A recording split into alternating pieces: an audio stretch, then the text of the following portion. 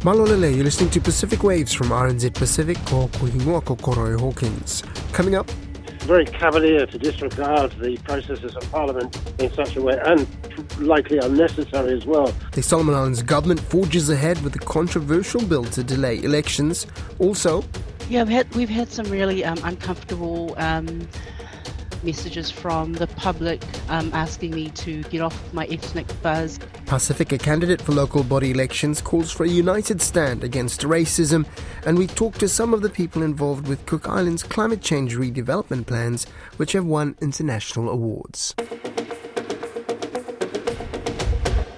The Solomon Islands Prime Minister, Manasseh Songovare, is this week trying to fast-track a constitutional amendment bill through Parliament, which, if passed, will effectively extend the life of the current Parliament. Under the Constitution, Parliament is to be dissolved in December, with elections to be held early next year. But Mr. Songovare says holding the national election next year as scheduled will put too much of a strain on government coffers, given the country is also preparing to host the 2023 Pacific Games. The Constitution Amendment Bill 2022 had its first reading in Parliament on Tuesday, with a third and fourth reading expected later this week. Controversially, the Prime Minister is pushing the proposed legislation through the House with urgency, skipping the scrutiny of the Bills and Legislations Committee and the public. Joining me to talk more about this is Victoria University of Wellington Professor of Political Science and International Relations, John Franco. Thank you, Thomas, for sitting story with me, John. Quite a lot of differing viewpoints on this issue, but first of all, has this kind of thing happened before in Solomon Islands? Yeah, I mean, it's very, very cavalier to disregard the processes of Parliament in such a way, and likely unnecessary as well, because Songovare does seem to have a majority. But Songovare in the past has tried to delay elections. Remember, this is his fourth term as Prime Minister.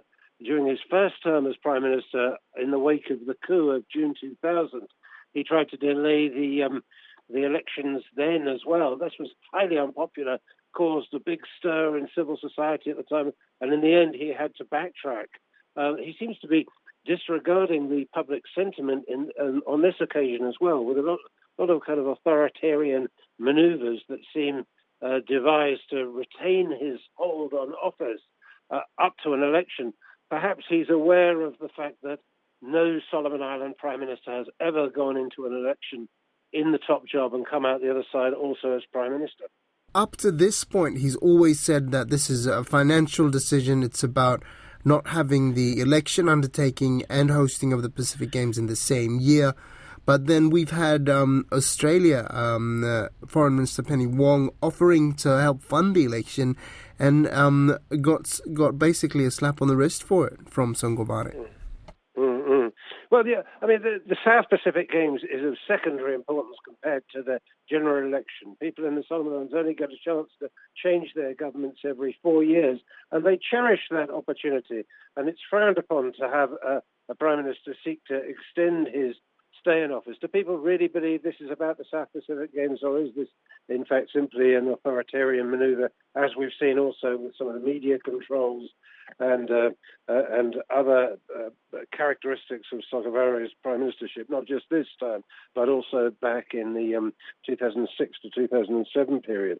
And as regards Australian and New Zealand funding of general elections, let's remember that during the Ramsay era, there was a lot of electoral support. Australia and New Zealand have supported Solomon Island elections for years, and their resource personnel have been very critical for the conduct of those elections.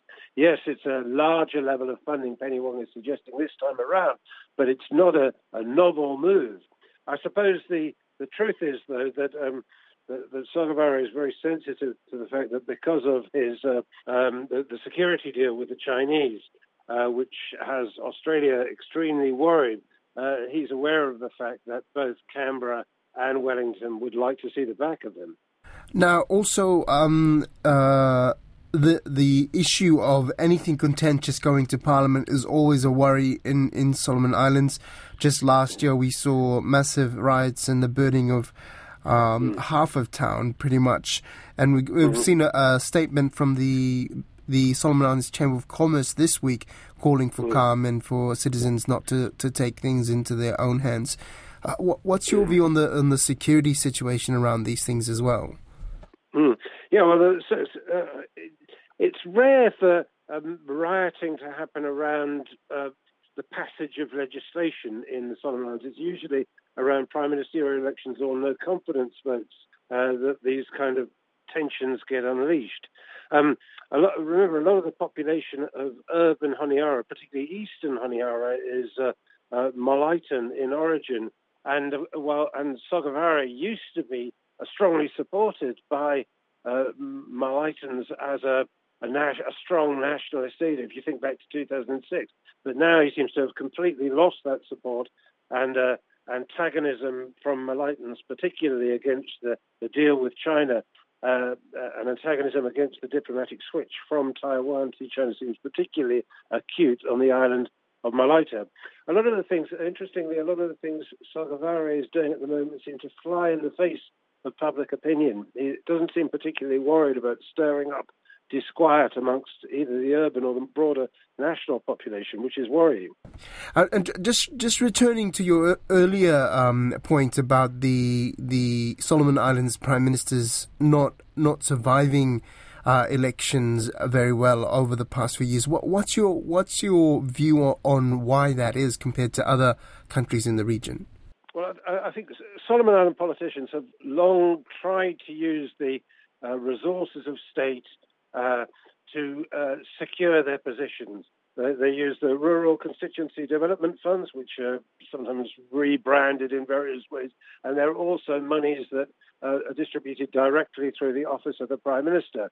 China has taken over Taiwanese funding of the Rural Constituency Development Funds, and they're also funding payments through the Prime Minister's office, and there'll be lots of other perks that are being offered to Solomon Island pro-government MPs as well that don't reach the public news. It's clear that Sogavare's majority has been closely linked to that Chinese money.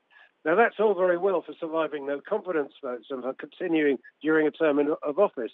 But once one goes to a general election, the parliament is reconstituted. Normally about half of the MPs lose their seats. And when the MPs come back together, the 50% of new ones and the continuously serving ones come back together, there's no particular reason for them to support the last Prime Minister because the resources available to government are available to anyone who becomes Prime Minister. So it becomes a bit of a free-for-all. Unlike neighbouring Papua New Guinea, where Prime Ministers have managed to cement their hold on office and go into elections and come out in the top job, in the Solomon Islands, they've never been able to do this at any election whatsoever. A Pacifica candidate for Palmerston North City Council, Ria Taoni, is urging her fellow candidates to stand together in confronting the racism many of them are being subjected to in the current local body elections. Ms. Taoni, who has herself experienced racist comments from the public, says she was moved to speak out by Auckland mayoral candidate Efeso Collins, sharing in a post online that he was tired of being called a coconut and of having to explain to his daughter what the swastika etched on his face on a billboard means. Her message to Mr. Collins and other candidates being subjected to racism is that they are not alone. She says research presented to this year's local body conference in Palmerston North showed that 49.5% of councillors reported racism and gender harassment. She joins me now. Talofa lava and welcome on Pacific Waves, Ria. I'll let you introduce yourself properly to our listeners. Kia ora, talofa lava, maru lava soifo maua, malilangi mama. My name is Ria Taonui. I'm based here in Palmerston North. Haftai koloi. Now, I guess let's start with what got you interested in taking this path before we get into what we're actually here to talk about today. So it's really a response to our community need and the community voice, a Pacifica voice in our local council. We've never really had a solid Pacifica voice in our local council. If we missed out on so much, not having a voice there, especially with the issues that we're having at the moment. The COVID is definitely one of them, but we were talking about housing, we're talking about cost of living, we're talking about transport. So all the things that our Pacific community want to bring up to council but don't have a voice in there. So the current cycle is the one that you've run for. Just bring us up to date on what your actual journey has been so far. So far, I'm a new candidate for the local election here in Palmerston North. It's a very interesting journey. I'm the only Pacifica for Pacifica candidates here in Palmerston North.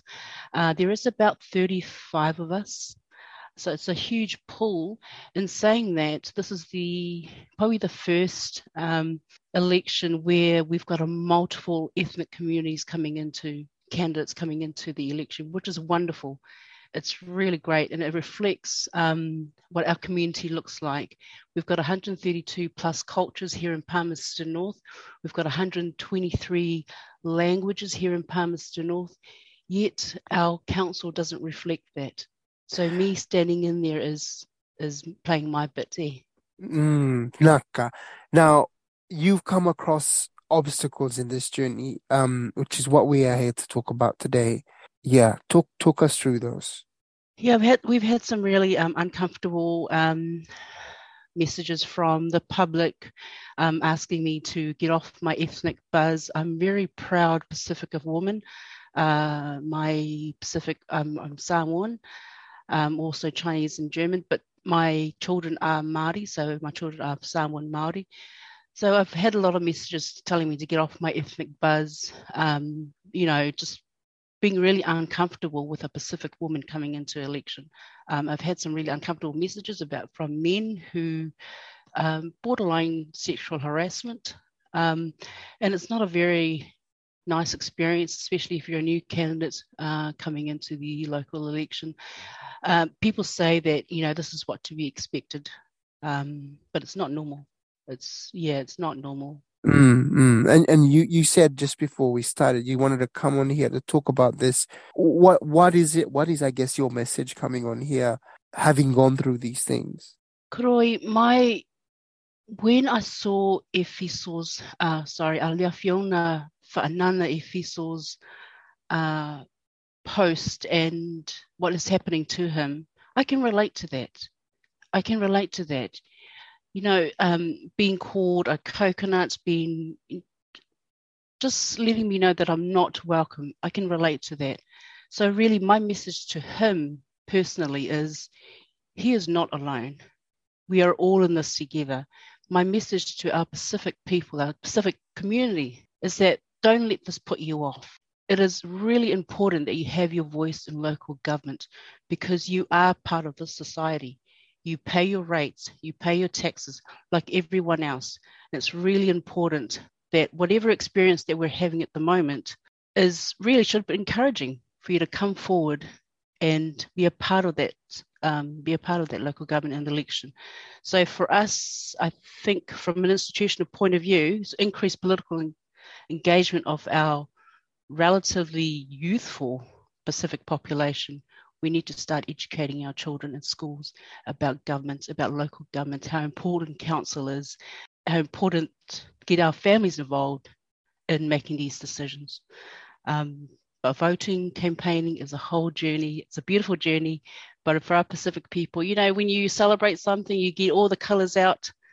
You bring all our community out, you bring all sorts of food out, and that's what campaigning looks like for me at the moment. So whatever is happening or the downside, there's always the upside to it, and that is our Pacific people hopefully will be represented in council and have our voice for our community. Community changes everything, Koroi. Their vote is their voice. Yeah, and yeah, it's just going back to your experiences, like it's hard to hear the things that you're going through as a Pacific man who's come to New Zealand, with my children, with my family, and also hoping for them to have, better futures in Aotearoa and to contribute to the community, so just asking you personally, like for yourself and your aina, like how was this experience been for you and how are you dealing with that? Hard. But at the same time, as I said, we can't let this pull us down. I've got children too.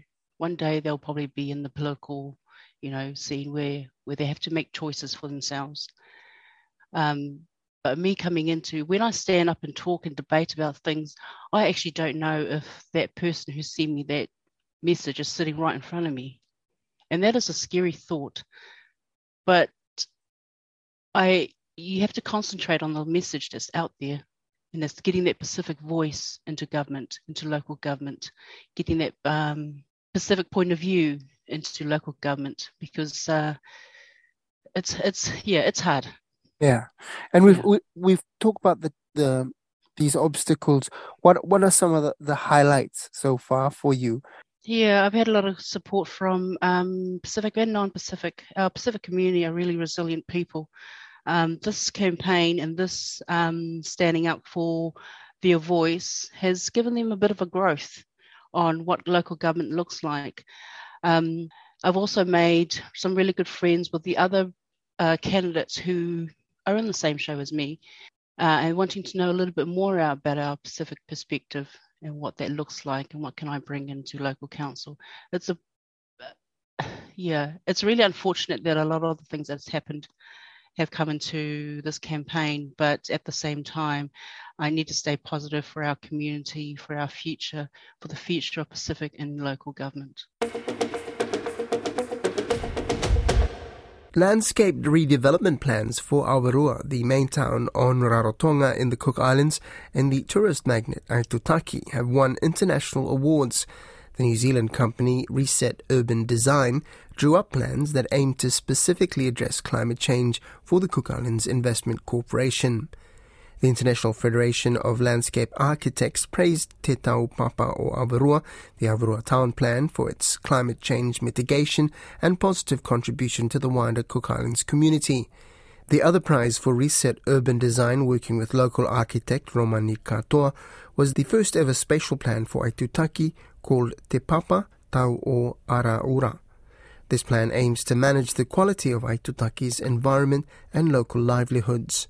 Reset Director Garth Falconer told Don Wiseman they're delighted with the win. The theme of the awards in the conference was a response to climate crisis, not just climate change. So I believe that the judges have rewarded us for the resourceful way, the practical way that we've approached responding to climate crisis and change, utilising the facilities and the assets and managing to coordinate the community into a supportive force behind the plan. Give us some examples of the sorts of things you're doing that have climate change in mind. So climate change is a broad-reaching issue and challenge to us. So we're looking at wide-ranging responses. Fundamentally, it's an intervention and it's a planning tool. And one of the first challenges was working with the fact that there haven't been any planning initiatives of a wide scale in the Cooks before. And that's due largely to the land tenure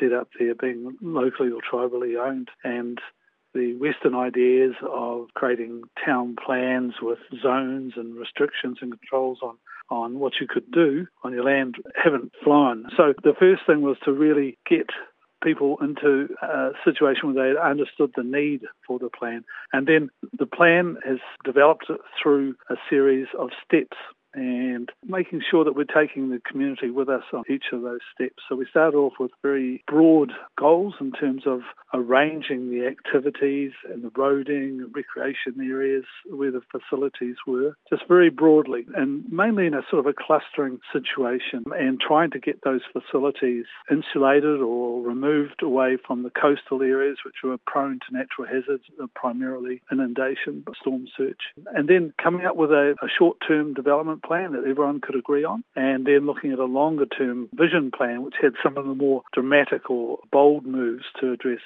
climate change. And in the case of Awarua, the linear layout of the capital city, the township follows the coastal route and is very vulnerable to storm surge. So one of the big moves there for further investigation is an actual extension of the land into a degraded part of the adjacent lagoon to act as a buffer, whilst looking at other strategies to provide alternative transport routes that are away from the coast and putting new facilities, like this new government facility planned, back inland so it's protected from that vulnerability. Now, these plans have actually been in place for a couple of years. What's been the hold-up? COVID. So both plans for the island of Aitutaki and the capital town, Avarua, were passed by the Parliament in 2020 and were set to move into the next phase. That's largely been affected by the lockdown and the extinguishing of the tourist market, although several smaller projects like the first stages of the Oratanga Harbour in Aitutaki, that's the main sort of port, if you like, that has begun. So it's a long-term plan. It's an ambitious plan, and it's based on, firstly, educating, gaining consensus, putting a series of stages in, looking for funding, having a dedicated project management facility and an office to report back and monitor and drive both the project. Potentially, we're hoping that this award might help attract funding from overseas for the development projects, like Port Vila in Vanuatu was funded by MFAT after the big hurricane, and something like that might be seen as a way for these projects in the Cooks to develop as well. This is not something that we've got a commercial interest in directly. I mean, we've done the plans, our contract's finished, but we really want to see the projects go ahead. The Cook Islands Investment Corporation Chair Mike Henry told Don Wiseman the international recognition is very satisfying given the level of local community involvement in developing the plans.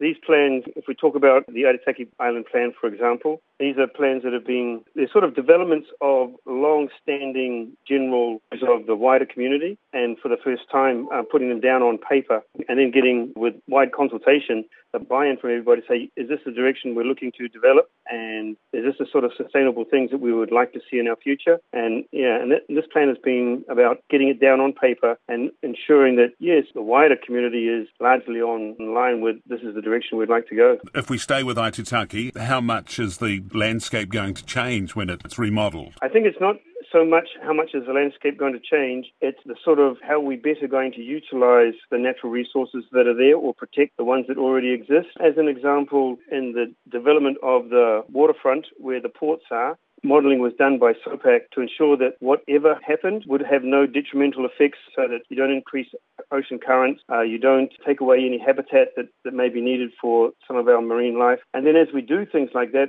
we discover from our community, we have a marae in this area on the water, which in the Cook Islands is not common. In fact, in this part of the Pacific, I only know of the ones in Huahine in French Polynesia. So we've discovered these, we've incorporated them into the plan, we've made sure that as we develop, we're going to preserve and protect and bring those to the forefront of that part of the development. How important is sustainability within this plan? Very important. We live on an island. If we don't protect the very small and fragile environment we have, we don't have anywhere to live. So ensuring that the steps we take are sustainable it's part and parcel of Polynesia. It's where Polynesians have been able to survive on very small pieces of land with not many resources and survive very well for over 1,000 years. And this is just taking it that one step further and incorporating it into what is now a modern Polynesian society.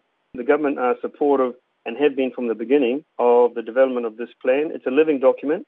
So the plans evolve as the needs of the community evolves and as funds come available to do the different steps. Many of the steps around climate protection and climate adaptation require funding, and small Pacific islands like the Cook Islands, we're not the ones that have caused the climate change that we're experiencing. We're at the end of the line, and so we're looking to the Green Climate Fund and some of the bigger funds that are out there to help us make the adaptation that we need to continue to thrive. Malawa Pito for listening. That brings us to the end of Pacific Waves for today. Remember, you can download us free to your device from Spotify, iHeart or Apple Podcasts. And if you're using Apple, please leave us a rating so others can also find us. Malo.